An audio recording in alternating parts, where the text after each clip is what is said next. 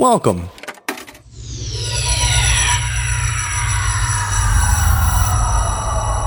to Arcade Audio.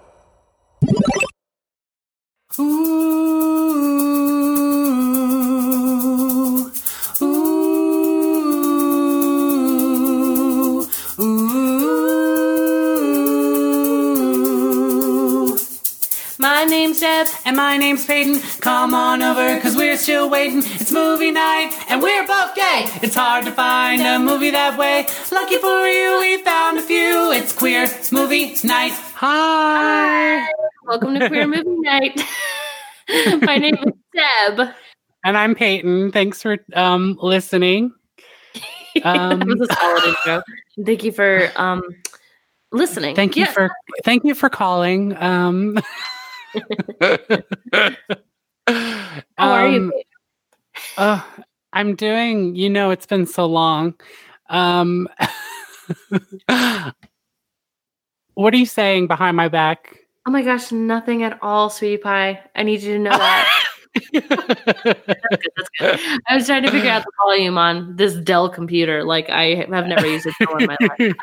I barely know how to use my Mac. I just don't know how to use anything. Oh my gosh. I'm doing well. I'm really excited to do this episode because it's something we've been talking about for a while. Yes, it is. And now the day is finally here. The day has finally come for my wife to join the festivities. The day is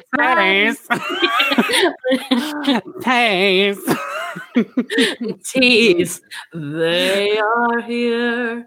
Okay, I will stop. She's just smiling very nicely. This is a very special episode because I've been wanting my wife to be on for so long. As our listeners know, I talk about nothing and nobody else. So much so that I don't think it's concerning personally. I think it's nice. Maybe other people find it concerning. But I don't want to talk about anybody else. I'm glad that it could be nice. I don't want to come off obsessive, but also I do want to say, like, I am obsessed with my wife, and I damn well should be. I love that. I love weird energy. It's just her looking at me like I'm fucking insane. Usually, she looks like she's in love. What? She looks like she's in love on my end. I am in love.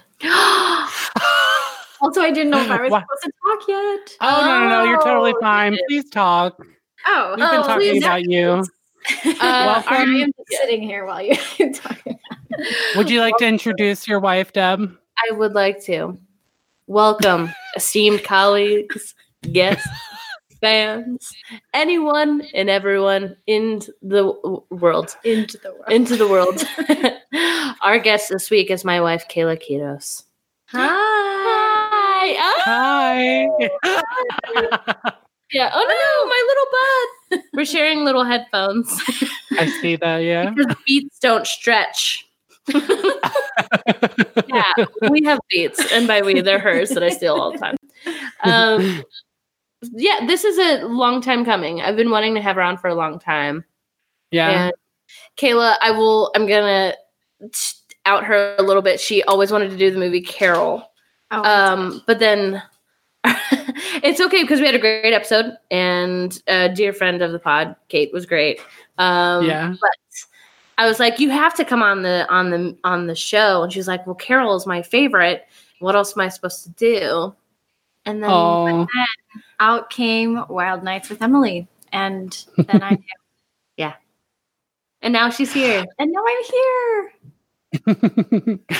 Kayla, why don't you share with us your experience with Wild Nights with Emily? How did you find out about the movie, and why did you decide to choose that as your episode? Okay, well, I found out about it because, well, my wife told me, and that's how I get all my information. Was it after Ellen? Yeah, probably. I don't know. Autostrad or something.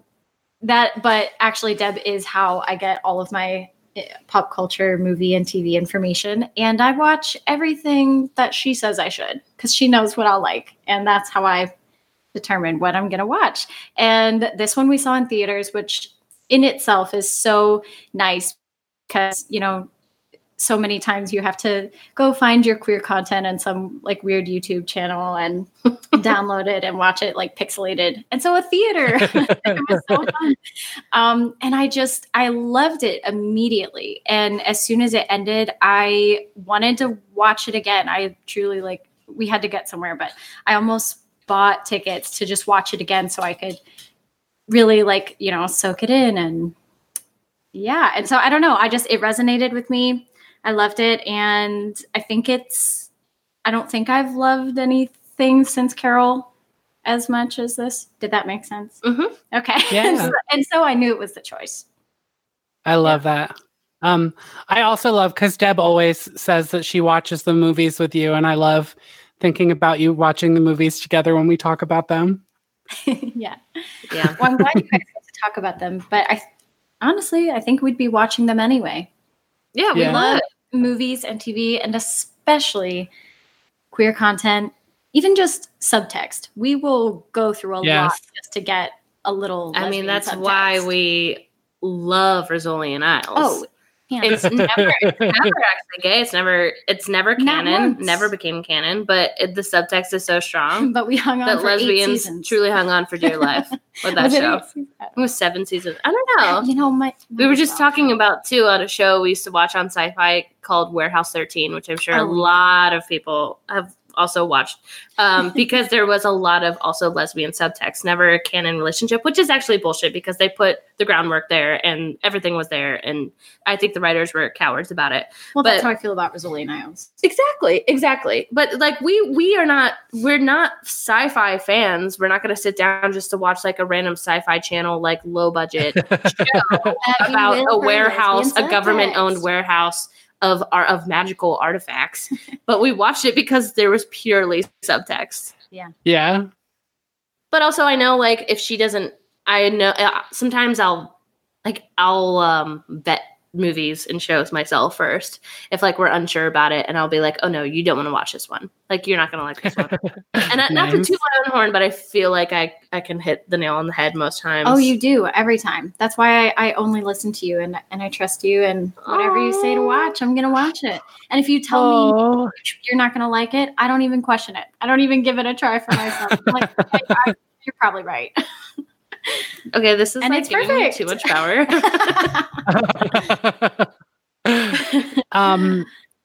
Deb, do you want to just tell us what the movie's about? Oh, yes. So the movie is starring Molly Shannon as Emily Dickinson. And it's basically the story behind her love letters to the love of her life, Susan, which that whole narrative of like her writing to another woman, that was unknown until like 70 years ago or something, like the 50s. I think they said at the end of the movie.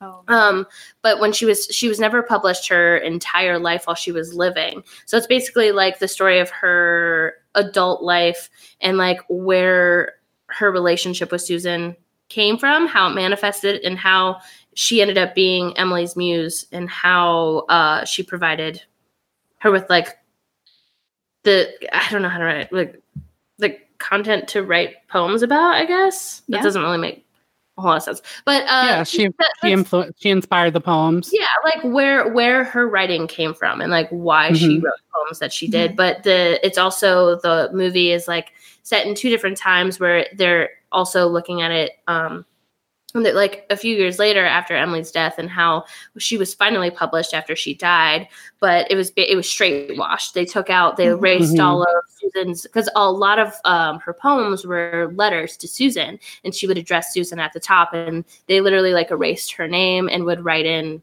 like, they would say it was about men, and they would they would either say like lie and say it was about men, or they would call her like a spinster and like a harsh woman who like never loved anybody. But truth is that she was just very queer and in love with her sister-in-law. Susan was married to her brother, and they were like lovers. What an old-fashioned word that I feel stupid saying now. They were together from the time that they were teenagers until Emily died when they were middle-aged. Which I think is cool anyway, because it seems, well, okay, full disclosure, I've not seen or done a ton of research on Emily Dickinson, or I haven't seen any other works about her life, but it seems like showing this side of her life is one that hadn't really been shown before, that for years and years she has been painted as this, like, you know, spinster recluse that was afraid to publish her work, and it was not that at all, at least not in this movie. And I like this version best, and I'm going to assume it's the most accurate. Yeah, that's what we are to assume. Yeah, and I hope it was directed by a queer woman. And she wrote it automatically more too. Apparently, it was based off of a play that she wrote, which is fun. Mm-hmm. And this movie is very funny, which is surprising. I laughed so Molly Shannon obviously is funny. Molly Shannon is one of my favorite actress comedians of all time. She's the reason why I am the way that I am. The movie Superstar is why I am the way that I am. And so, but when I found out that she was doing this, I was like, are you fucking kidding me? Like, one of my favorite women of all time, also playing like a real life queer person who existed in history. And I thought when we saw it, obviously Molly's so funny. She's also so good at drama. Underrated. I don't know if you saw, what is the Other movie? People? Oh my God, Other People. It's Other so People good. Absolutely wrecks me. I want to do that on the show because I love that movie. Sob. That movie. That movie. Fuck. But she's amazing in that movie, and I feel like as she's gotten older, she's been playing with drama way more, and really showing her capabilities. I think she's incredible. She's an incredible dramatic actress. But this movie was like a hardcore dramedy, like at its finest, and it's really funny. It's really, really funny, but she also rides that line of not being like, I'm going to be ridiculous, like my normal character-based Molly Shannon self. I think for the most part, she plays, exquisitely. Mm-hmm. Yeah. I think for the most part, she plays the straight character in this movie. A lot of her stuff is very just like, she's just playing it honestly and genuinely, which I really enjoy. Right from sometimes, I mean, when it's not forced, when it is just when it is just honest, when the performance is there to be honest and authentic, and she's automatically like a very funny person. I mean, maybe that's how it comes across. I like one thing, she was like a straight man, but her facial expressions were a huge part of the movie. Mm-hmm. Oh yeah. There's a lot with her face. Yeah, and just her candidness too. Mm-hmm. I don't know. Absolutely. I think she crushed it. Yeah. What did you think? I loved the movie. Right from the first shot, it reminded me of Drunk History. I don't know, because the quality, and then I read the web Wikipedia page, and apparently it was inspired by Drunk History, just because they wanted it to be funny. And I also another period. I don't know if you've ever seen that on Comedy Central. Yeah, I've seen a couple episodes. It does remind me of that too. But I love how it just starts with like her making out with Susan. I think that's so funny. And I love that it has this unreliable narrative where it's like we're getting the actual narrator of the movie is Mary Todd, who's the first person to publish Emily Dickinson's works. And she is like telling this like ladies' lunch people book signing thing, the story of Emily Dickinson, and the actual scenes of the movie are contradicting everything she says, which I think is really funny. I love that choice. Yeah, me too. It's also like the first look into how her life was misconstrued. Yeah. You know? It was like 2 years after she died, and they were already painting her in such a different light just to like market her better and self. And the woman telling the story of her life had never actually met Emily, which is so wild. That scene with Emily's brother, between Emily's brother and sister. Oh my God. That's my favorite. That's like one of my favorite scenes. I know Lavinia is so funny. She's like, does she know that Emily is a person? I know. Because I do have a cat named Emily Dickinson. I think my favorite one is she could wear some of Emily's clothes and look at herself in the mirror and just imagine what she looks like. And the brother's And then he like, goes, that "We already tried has that." been attempted. That has been attempted and did not quite work. Oh God, it's so funny. And I love the scene where Emily's talking to, I can't remember who the character is, but it's this older man, and he's talking about the Bronte sisters. Yes. And he's like mixed up the two plots between Wuthering Heights and Jane Eyre. And then he explains to her why her dad explained to him why she would never get married. Yeah. And her face the entire time is so funny. It's so good. Oh, it's so funny. I had never. Do you guys know the actress who plays Susan from anything else? I did not recognize her. I love her. Yeah, she's so good. And apparently, she was in "Don't Trust the Bee" in Apartment, whatever. Oh, I love that show. I need to look and see who she was on there. I'm obsessed with that show, but I've never seen it. I wasn't a huge Kristen Ritter fan until Jessica Jones. It was really the first thing that I ever really liked. She's really hilarious on Don't Trust the Bee. Yeah, maybe I should watch it. Yeah, apparently she was in that. I know. I was like, I don't know who she is, but I thought she was so good. I thought she was great. Yeah. I thought the acting across the board was really solid. Mm-hmm. Yeah. There was this delicate line that they all had to balance on, of like respecting the truth of the story, but being so funny at the same time. Like the comedic timing that I don't know if you noticed, I feel like a good chunk of the cast were comedians too. Yeah, I recognized a few. Mm-hmm. So it's just, I thought like this would be a really fun film to be a part of the making of. Mm-hmm. Oh, for sure. Yeah. I also love that it's like a comedic period piece because I think we don't see that very often. Usually it's set like in the 1800s, it's serious and proper and all of these things. And it's not that. I like it. It feels more relatable. Yeah, I love that because like people weren't just serious because it was like the 1800s. They were funny too. And I love it. Kind of humanizes these historical characters who seem like marble busts or something in a museum. Like it's like, oh yeah, Emily Dickinson was a real person and she was horny and she had sex and like she was witty and the specifically like the scene after her and Susan have sex and they're like both trying to put on their huge hoop dresses, like put it back on. It's like a real moment because you're always just seeing like, I don't know, like you think of like Pride and Prejudice or like other movies that are set in this time. And it's always just like so delicate and they make love and they take 1,000,000 years to like undo the corsets. And like it's like they were trying to get a quickie in, but the scene where the husband, what's his name? Austin is boinking with Mary Todd. And he can't get her hoop up. And layer by layer, he eventually starts like putting the layers on top of her head. Yes. I love that. Yeah. I also love that, like, I love this conceit that, like, she wasn't a recluse. She just, like, found Mary Todd very annoying. So she, like, never came downstairs when she was in the house. Yeah. What were you going to say, Sweet? Oh, I was just going to say that I thought the actresses who played them as teenagers did very well, too. Oh, I loved the young actresses. Great. Yeah. Mm-hmm. Yeah.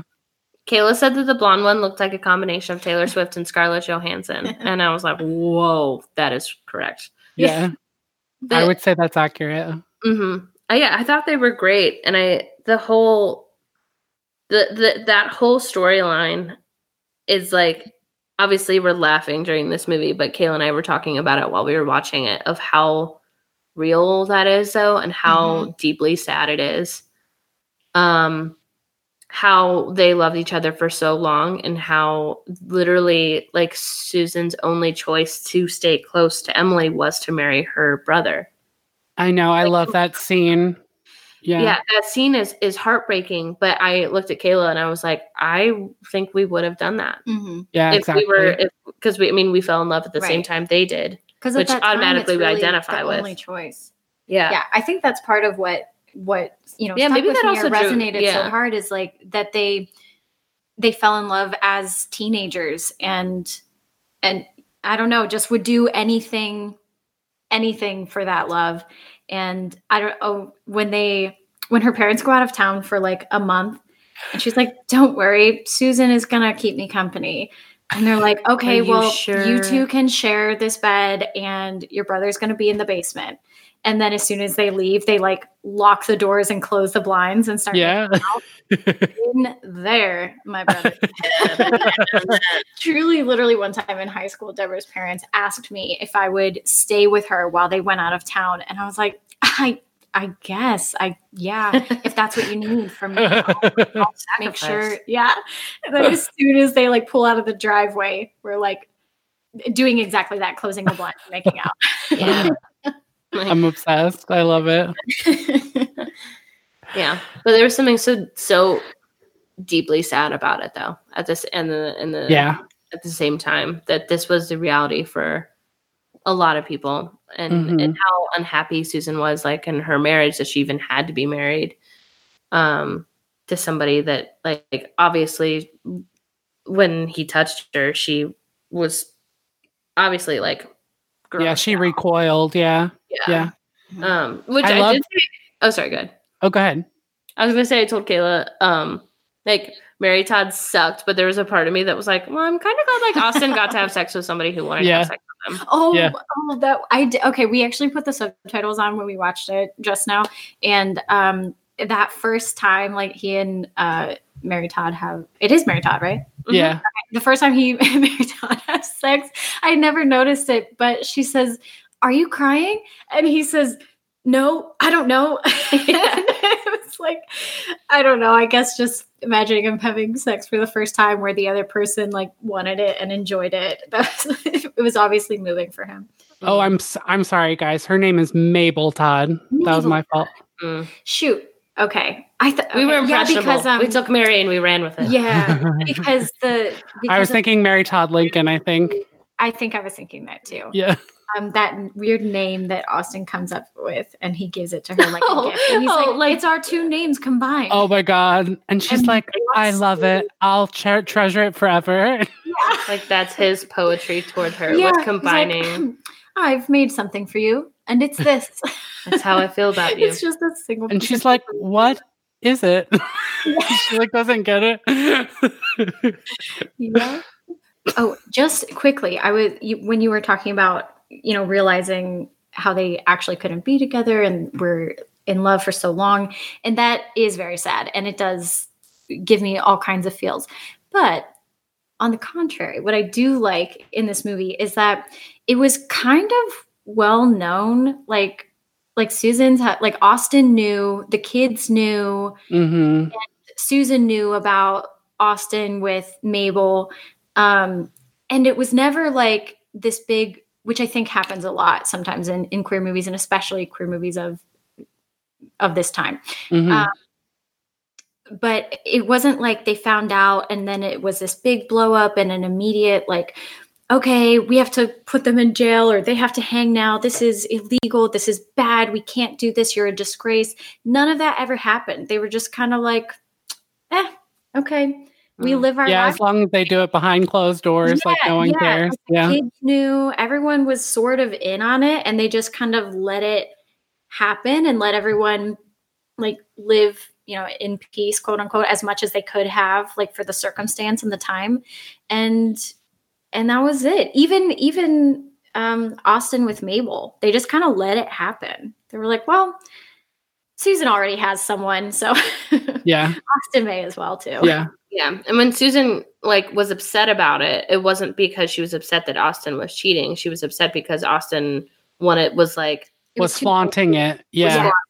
Yeah. She was worried about the children. Yeah. Yeah. Which when the daughter goes, say hello to Aunt Emily. Oh my God. I'm obsessed. Jaw dropping. Which I love too. Well, and her daughter apparently for them. Yeah. Yeah, she in real life she tried to publish the original poems like very early on and tried to put Susan back into the works, but like was not very successful with that.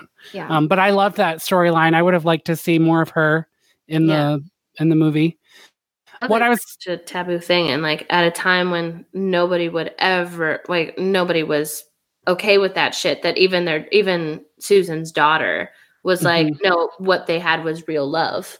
Like their love was important and it meant something, and like the work should be restored to how it was supposed to be published and how it was supposed to be read. And that like she was still fighting for them, like years later, when I feel like people probably didn't even know what gay people were. Like she wasn't just like, ew, what the fuck? She like recognized it as true love. Right. Yeah. And that's so cool that it's true. Like this was real. This was really how it played out. But I think because she saw firsthand like the love between them. Because even in one snippet and showing the kids like running notes back and forth between them, they show her like opening the note and kind of reading, like peeking and taking it across the street to her. I missed that part. That's sweet. I did too. Yeah. Well, and then like Emily opens it and it says private on the front, but like the kid read it. And then it does show her at the end, like kind of fighting on behalf of her. And there's like 3 people in the audience. Yeah. Yeah. What I was going to say before is I love the late deal that Susan had an agreement with Austin that they would never sleep together before they got married. Yeah. And I love that, like, that, I don't know, that was a good piece of drama that Emily didn't know that. And I just really liked that how much thought Susan put into like her marriage with Austin and keeping her relationship with Susan like at any cost. That really resonated with me. A shot that I really loved, it's like at the very end of the movie, sort of going back to what you were saying about them erasing Susan from the narrative. I love that this like really funny movie ends on this like kind of somber note where you see it's like a split screen of like you see Susan preparing Emily's body for burial while you literally see Susan erased from Emily's history on screen. And it really just resonates like with how we got this story about Emily and like the way that we get history is like so messed up because it's like been influenced by so many different outside people, I guess. Yeah. It's like a game of telephone. Yeah. Sorry, our dog. I've been distracted because he's like in the window and he always has a specific stance when he's about to bark at something. I've been watching him and I'm sure you can hear him. And I'm very sorry. Sorry, Rich. I can't hear him, so. Really? Yeah. Oh, that's good. Well, he will probably bark at some point. Or he likes to growl at children on scooters. On scooters, specifically. That's his specialty. That's his kink, I guess. But I'm sorry, talking about kids weird. But it seems aggressive. That's the thing, is that we're like, why are you so offended by a child on? He's so sweet around kids. But when he sees a kid on a scooter specifically, he hates scooters. Fuck out of my neighborhood. Yeah. Get off of my lawn, Get off dumb kids. Yeah. It's so mean. Also, that sequence with them erasing Susan, like that's based off true fact because I was reading on Emily Dickinson, and the reason that they know Susan's name was in the poems is because they used like modern day technology to see what was erased from the paper, and they found Susan's name on it. Nuts. I know, which I'm so grateful for that technology because you would never know this story or what really happened, and it's such a good story, and we should know it. But I think because they say that like it says that at the end of the movie that happened in 1995, right? Yeah. There's something late, like 1998 or something like that. Like way late. Yeah, obviously century later, but yeah. But I agree with you, Peyton, about that scene, like the last scene where they split it and Mabel is erasing Susan from Emily's life and her history as they all fade out, I guess like just they're fading out. But yeah, it's crazy. She literally erases her from. She just like erased their story. It's so sad. Yeah. And Emily couldn't even rewrite it herself. Right, yeah, she couldn't even correct it. Yeah. I guess that's surprising too. Like how okay everyone was with people like adjusting her work after she died, like giving poems titles that they never had, and like creating artwork, or just like publishing things without her knowledge or consent, or I don't know. And I guess they don't really address this, but now I'm sort of wondering, like, I wonder what Susan was thinking or doing, like, during this time, like seeing everything come out. And I don't know, I guess I just wonder, was there a part of her that wanted to be like, shut up, you don't know what you're talking about. Like, don't talk about her. Don't change her work. You're changing her work. Or if she was just like so sad and heartbroken that she didn't, she was like, whatever, I don't even care. That I think really speaks to the accuracy of the movie, because I think if they did know that, then it would have been in the movie. Like if they knew what her response was. Because I know they sort of do touch on a lot of things that is actually shown in history, in like the research and things. I love that we get a lot of the sister, because the sister is the one that found all the poems and actually pushed to have them published. I love that scene where she reads. Yeah. I love how she has that scene where she reads the poem and she asks the maid, like, do you know what it means? I don't know. She was like, I think I do, but I don't. No, the sister is so funny to me. Yeah. I just love this movie so much. Yeah. I love it so much too. Oh, and even when she dies, I think it would have been easy for it to take this turn where everyone's like devastated and they show Susan like grieving and going through this horrible thing, but they don't. They're kind of just like, and she died.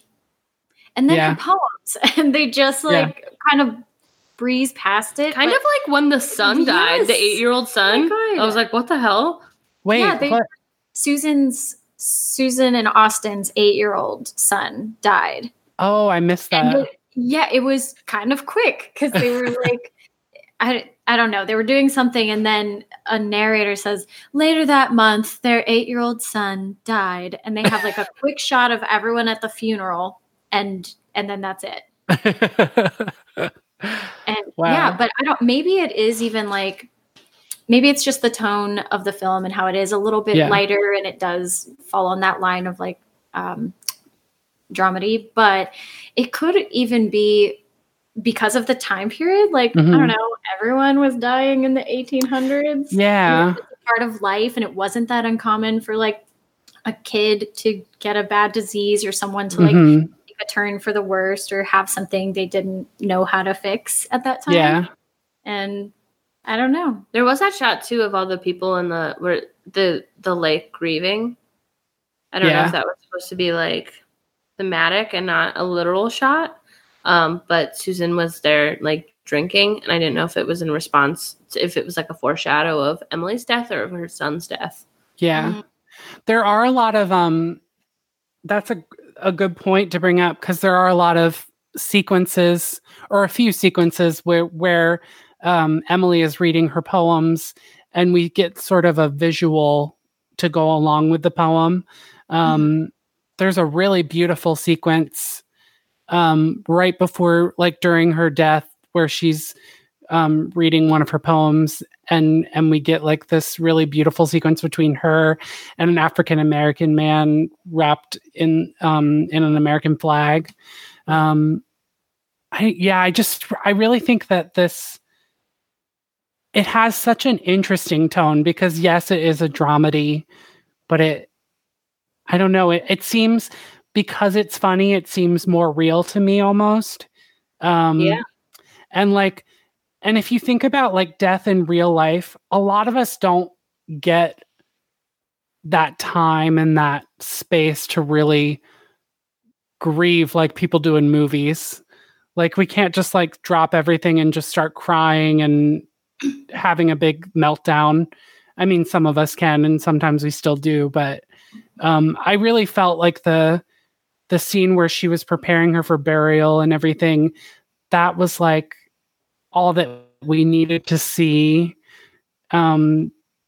Because just thinking about like how heartbreaking it is, like that the sister asked her to do it because there's no like she didn't really read into like how deep their relationship was.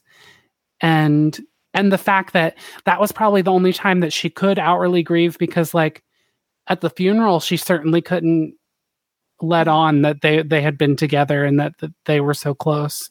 Mm-hmm. They do say at the beginning that Emily sort of had a thing with death. Mm-hmm. Because I guess like her house was right next to a cemetery, and she would watch funerals, and it was kind of like always on her mind. So a lot of her poems, I think, are about death too. Mm-hmm. Yeah. So maybe, I don't know. How old was she when she died? I didn't say, but I'm curious. Yeah. She was pretty young, I'm sure. Yeah. She was 55, so not too young. Oh. But yeah, 1886. Yeah. Damn. I guess you can't be too young to be a spinster. Yeah. That's right. I love that. You should put that on a t-shirt. You can't be a young spinster. That's gorgeous to me. Well, I love this movie, and I'm so happy I got to watch it today. And honestly, I'm thinking about watching it again. Yeah, I definitely want to revisit it for sure. So funny. And I think there's like, it's so witty, and sometimes it moves quickly over major things that I'm sure I missed. There are things I missed. Yeah. Even today, I picked up on things that I didn't see the first time. So I feel like this is one of those films that will be endless. Like I'll keep picking up on things each time I watch it. Yeah, for sure. There's a lot of quick stuff that happens that and the dialogue too moves so quickly sometimes, which is why we use subtitles. We've been using subtitles like crazy lately, and wow, what a difference it makes. Yeah. I mean, I am kind of losing my hearing, but I watched all the movies with subtitles. I think sometimes I just mishear words and read it as something else, so it's helpful for me to know what they're actually supposed to be saying. Which game changer, watching Hamilton on Disney Plus with subtitles truly changed my life, because we saw it live, but I was like high on cold medicine because I had a sinus infection, but it was so bad, and she was like, we shouldn't go to this musical. And I was like, I've been waiting years. Tickets cost $1 trillion. I'm not getting rid of these seats. It was like less than a month before it closed too. So we you had to go see and it. Honestly, there was no point in me going because I heard nothing. We were in the nosebleeds, and Kayla looked over at me, and I was just kind of like rocking slowly. And she was like, your eyes are so dilated. And I was like, oh my God. Fucked up, and I was just like looking at the stage with the biggest eyes, and it as soon as the first act ended, I was like, what's going on in this? I don't know what's happening. What's this about? I don't know. And we don't listen to like the soundtrack, or we hadn't at that time, so I was like, I don't know what's going on. I can't even tell you who Hamilton is, what he does, which word is on stage. I don't know who anybody is. And it was so bad we almost left, and I was like, oh my God. But I rewatched it on Disney Plus with subtitles. Wowie. Does that make a diffy? It does. It's so good. I walked out. I watched it in our room while she was working the other day, and I walked out, and she was like, how was it? And I was like, I finally get it. I think I finally get it. Did you watch it, Peyton? I did. I actually saw it while it was here too, and really enjoyed it. Yeah. But I did watch it again, and we watched it with subtitles, and that was nice because I got some nuances that I missed out on the first time.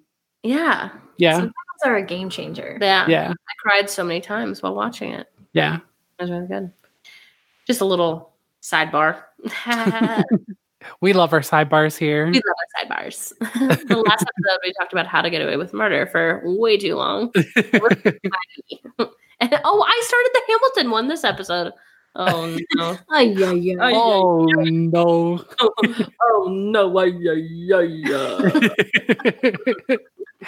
Oh, my God. I realize you can't see me.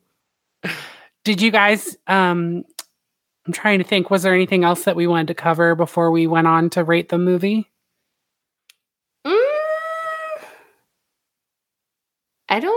Is there anything in particular? Yeah. How about the chemistry between the two women? What did you guys think? I thought it was great. I thought it was great too. I really believed that they had been a part of each other's lives pretty much their entire life. Mm-hmm. Yeah. I thought that chemistry read.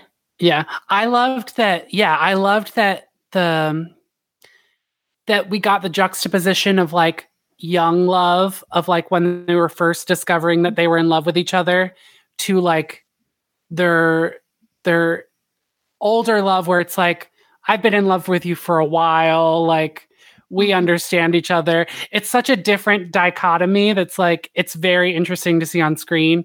And I loved when like Susan, it was kind of inferred that Susan had her, or not Susan, sorry. Emily had like a little affair with that lady that was visiting. Mm-hmm. And they had this whole like sort of like thing. And it was that was such a funny scene to me. But I just I like that.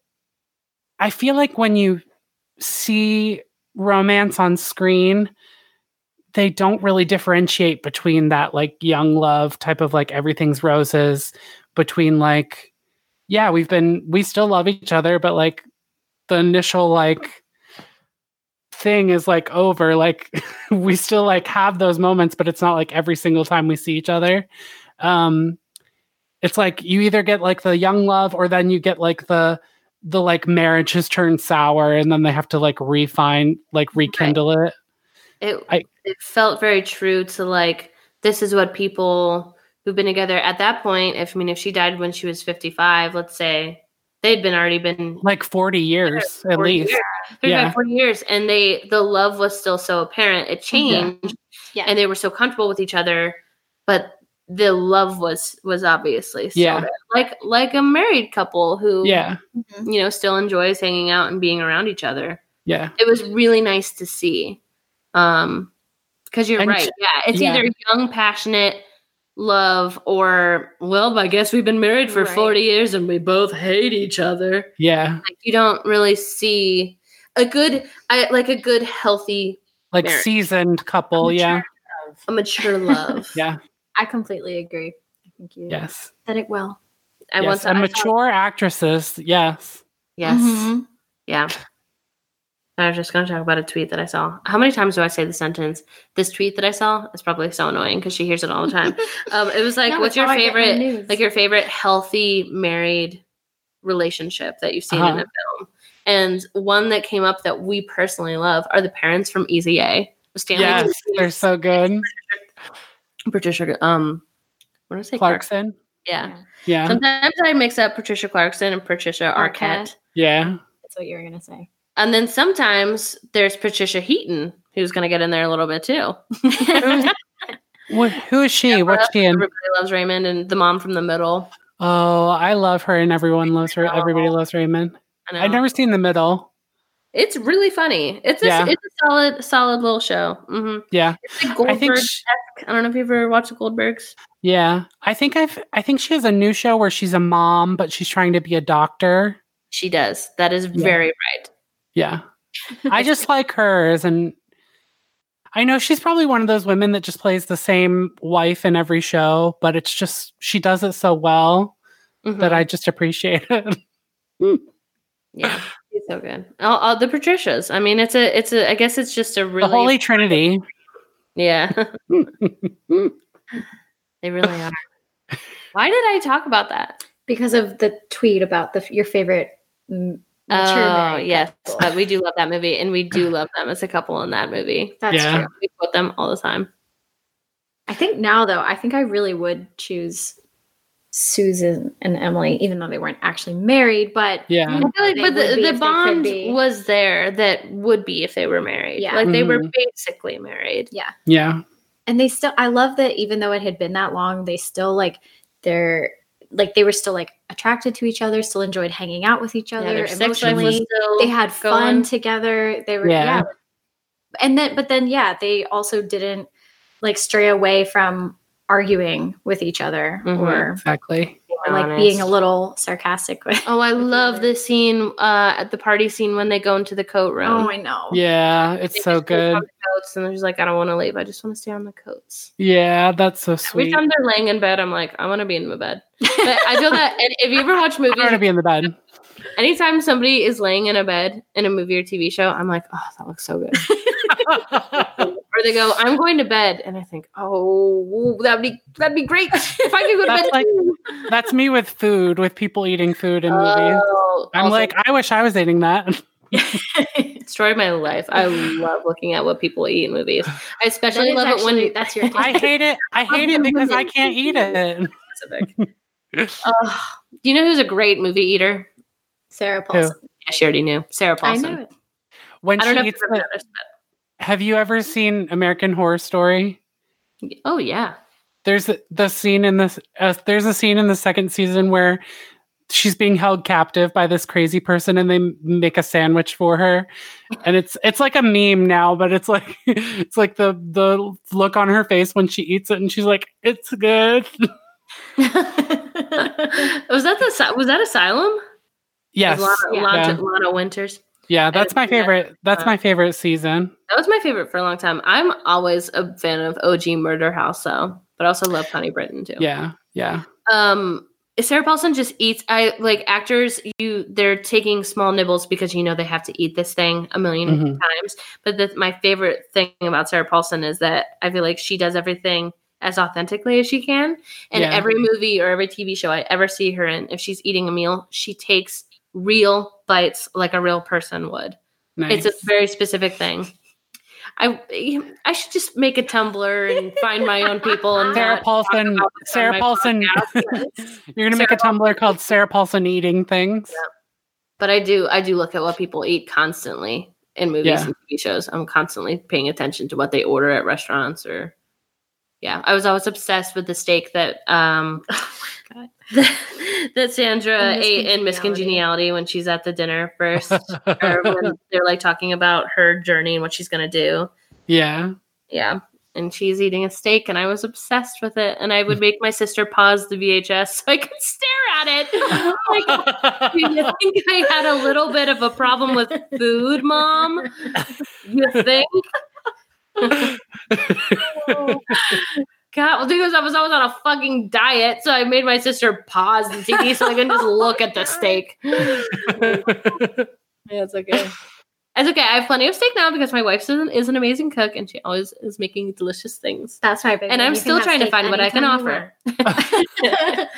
No, we already covered it. You tell me what to watch. I tell her what to watch. I do the dishes.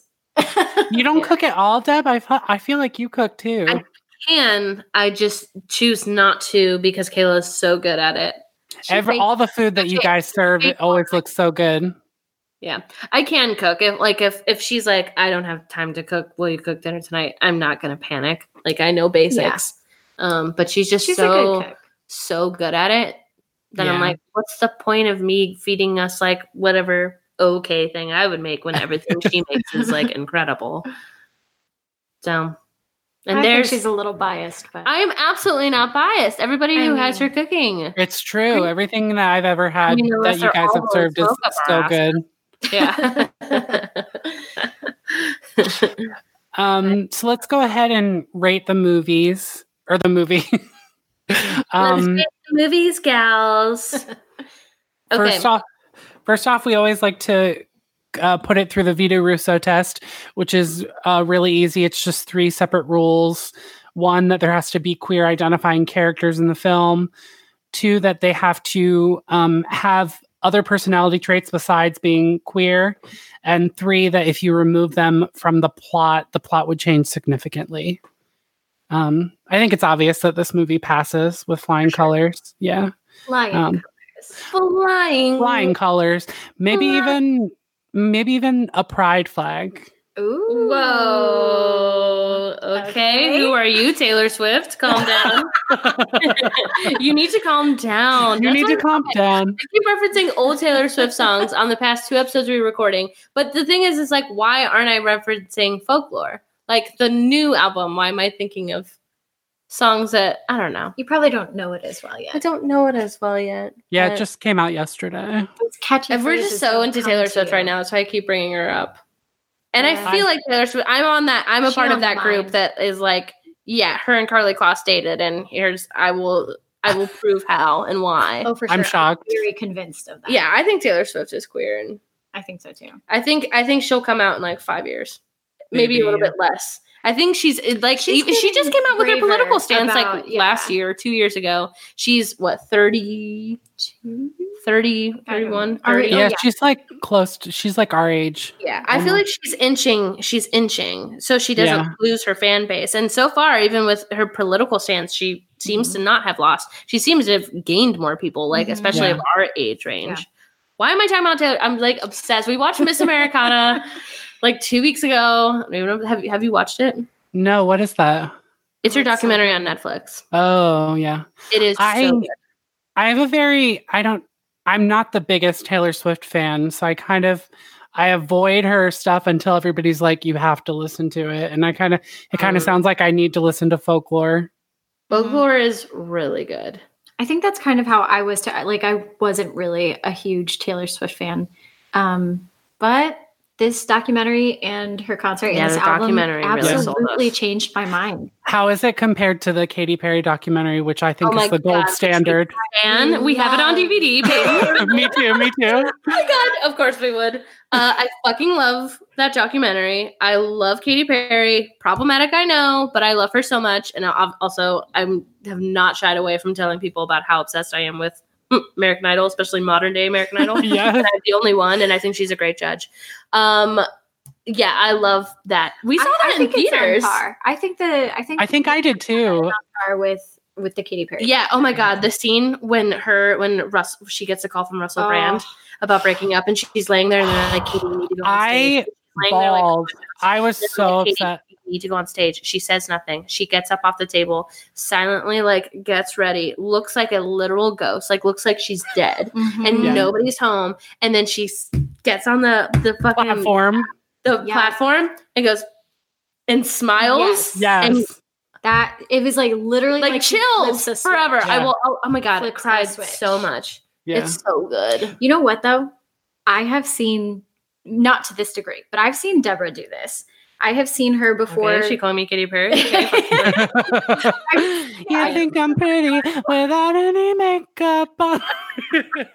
That is true. But I have seen her before shows where she's either so sick or just not in the right place or feels sad or we just had a fight or something, or she is literally sick and is dead, rolls out, and then walks onto stage and no one would ever know. She as soon as she gets on stage and does her job and does it well.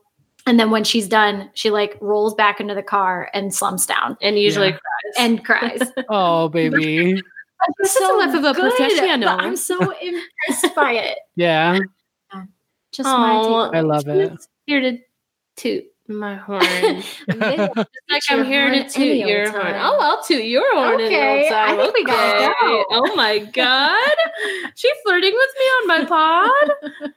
Oh my God. Well, you just spend every other episode saying how hot your wife is. Oh, she is, and she got bangs. Don't know if you noticed, Peyton. They are very cute. Yeah, I love them. You watch Dead to Me? It's actually the biggest thing happening. I love Dead to Me. The picture she took to the hairstylist was of Linda Cardellini. That's perfect. And it worked. Oh my God. It worked. Okay, I was a little bit skeptical. I'm not going to lie. That. She was like, I'm going to get bangs. And I was like, are we sure? Are we sure? Because that's not something you can come back from. And she was like, I'm going to do it. And because we all think Linda is so cute in the show. We're obsessed with Dead to Me. We think she's so cute. And I was like, okay, I'll see it. Like, it's quarantine. We're not going to see many people anyway. Yeah. I was like, let's just see what it's like. And oh my God, she's adorable. She's I so think cute. the bangs are like, oh, they're really hit or miss. But I mean, it's a test for Kayla though. She tries new things and she's automatically good at it. She gets a new style, a hairstyle. I think it makes a difference that they're like soft bangs and not like hard bangs like Zooey Deschanel. Yes. Yeah. Mm-hmm. Yeah. Yeah. They're really beautiful. I think you look great. You're welcome. See how I did that? I forced you to tell my wife that her bangs were beautiful. I basically pushed you in a corner and said, tell my wife she looks pretty. And that's why I married her. So that she makes people tell me I'm pretty. Yes. Yeah. That's how I got to the top of the Chicago improv community, bitch. Yeah, the one that came toppling down. Oh, man. You okay, told. right. Wait, what were you going to say? Oh, no, go ahead. I was going to say about the movie, I forgot to do the Kinsey scale. Yeah, go ahead. Okay, here at the pod, which Kate does. Never heard of it. You never heard of it? Never heard of it. Please explain. She's never listened to one episode. No, she has because she hated that bit I used to do when I would say I was a 0. Do you remember that bit? Where you said that you were straight. I was like, someone's going to believe you one of these days. Yeah, fun fact, Kayla has listened to every episode of our show. Of course I have. And I don't think that like a spouse or a partner should have to listen to like their partner's creative thing all the time. Yeah. And we know especially a lot of if they don't like it. Yeah. Who don't. But Kayla is truly the most supportive spouse out of any of our friends that I've ever seen. She's never missed any of my shows. She listens to every episode of this. And I always tell her, like, you don't have to come to this stuff. Like, you don't have to. And she just does anyway. I'm a dedicated fan. What can I say? And I just think that's it's absolutely true. Okay, was this a therapy session? But I genuinely enjoy your work. Whether it be live performances, podcast music. I'm a fan. And I enjoy your work when it comes to being very sexy and making amazing food. And I enjoy your work. Sounds sort of like a housewife with a big job. She does have a big job. She does. She has a big girl job. Just hot. She just food. Teaches people how to sell Goodyear tires in the entire Illinois. Thank you for into that Indiana region. Yeah, yes, everyone, please buy my Goodyear tires. Please. Please. It's gonna make my wife happy. Buy my wife's tires. Tell her she's beautiful while you're at it. And that you love her cooking. Our steak. Okay, sorry. Okay. Here at the pod, we rate the movies based on the Kinsey scale, 0 being completely heterosexual, and 6 being completely homosexual, and the gayer the better. Obviously I am a little bit biased about this movie because we kind of chose it together. So 6. Yeah. I think it's a great movie. It's just such a good movie. It really is. Like, I think regardless of our connection to it and like the queer connection to it, it's just a really well-made movie. Yeah. I want to style that you don't see often. Yeah. I'm going to give it a 6 too. I think there was not one thing in it that made me think, ooh, like a queer person did not write that or like that kind of thing. Yeah. Like I thought it was a great movie. I had an emotional response to it. I laughed. I thought it was really well done. I agree. Yeah. How about you, Kayla? I completely agree. And I'm proud of you, Deb, for going first. Oh, she went first last time too. Okay, all right. Quarantine, new me. our new things during quarantine with the lots of improv and comedy is being on 2 sports rec leagues on a kickball softball That's true. and going first for my Kinsey scale rating. Yes. Well, for me, it's definitely a 6, hands down. And I completely agree with you, Peyton. Well, and Deb, you kind of said this too. It's just a very well-made movie, and I think it really checks a lot of boxes for me. It's funny, it's heartfelt, it's historic, which actually is typically not one of my boxes I check. But I I said, I think I told you earlier, Deb, this was my favorite way that something in history has ever been presented to me. So I'm normally not a history buff, but it made me want to like do a deep dive on Emily Dickinson and start reading her work and do some research on Susan and just everything. I loved it. I can't wait to watch it again. Thank you so much for sharing. Oh yes, you have to. I hope if it has commentary, I want to watch it. Ooh, I'd love that. A good idea. I'd love that. Ooh, I would. Yeah. Okay, I'm in for that. I love that. So, what's the next episode? We have another guest, yeah, Peyton? Yeah. Is there anything that you want to plug, Kayla, besides your Goodyear tires? Oh goodness. No. Your Instagram? Okay, my Instagram is KKetos. But also, I set it on private, and if I don't know you, I don't accept. So I don't know why I'm like, so there you go. I'm actually so particular with who I accept as friends on social media. Sometimes even people I know, I decline. Yes. I'm obsessed. Yeah, I'm obsessed. Are the Q's is not the Q's? Yeah, I was gonna. That's the only other thing I would plug. Yes, please plug the Q's. I love the Q's. The Q's music. That's our handle. Instagram. That's our band. Yeah. And you can follow us at Queer Movie Night on Facebook, Instagram, and Twitter. You can follow me at Peyton Cody Lynch on Instagram and Twitter. And me, Deborah Duncan, on Facebook and Twitter, and at Deborah Dback on Instagram. And yes, our next film and our next guest is my good friend Taylor Wisham. And we're covering the film Tangerine. So excited about this one. Yeah, it's going to be fun. Thank you so much for doing this, Kayla. We love you. Oh my gosh, thank you so much for having me on. It's been my dream. Can we do a three-part? It's my dream. Yay! I kind of like had a weird chord. But you guys, we found it. You guys are I was like, since I'm going last, should I go above Kayla? And then I was like, no, I can't do it. I thought you were going to go above, but you surprised me. Okay, I started a frenzy. Let's be done with this. Thank you for playing Arcade Audio. Play more at arcadeaudio.net.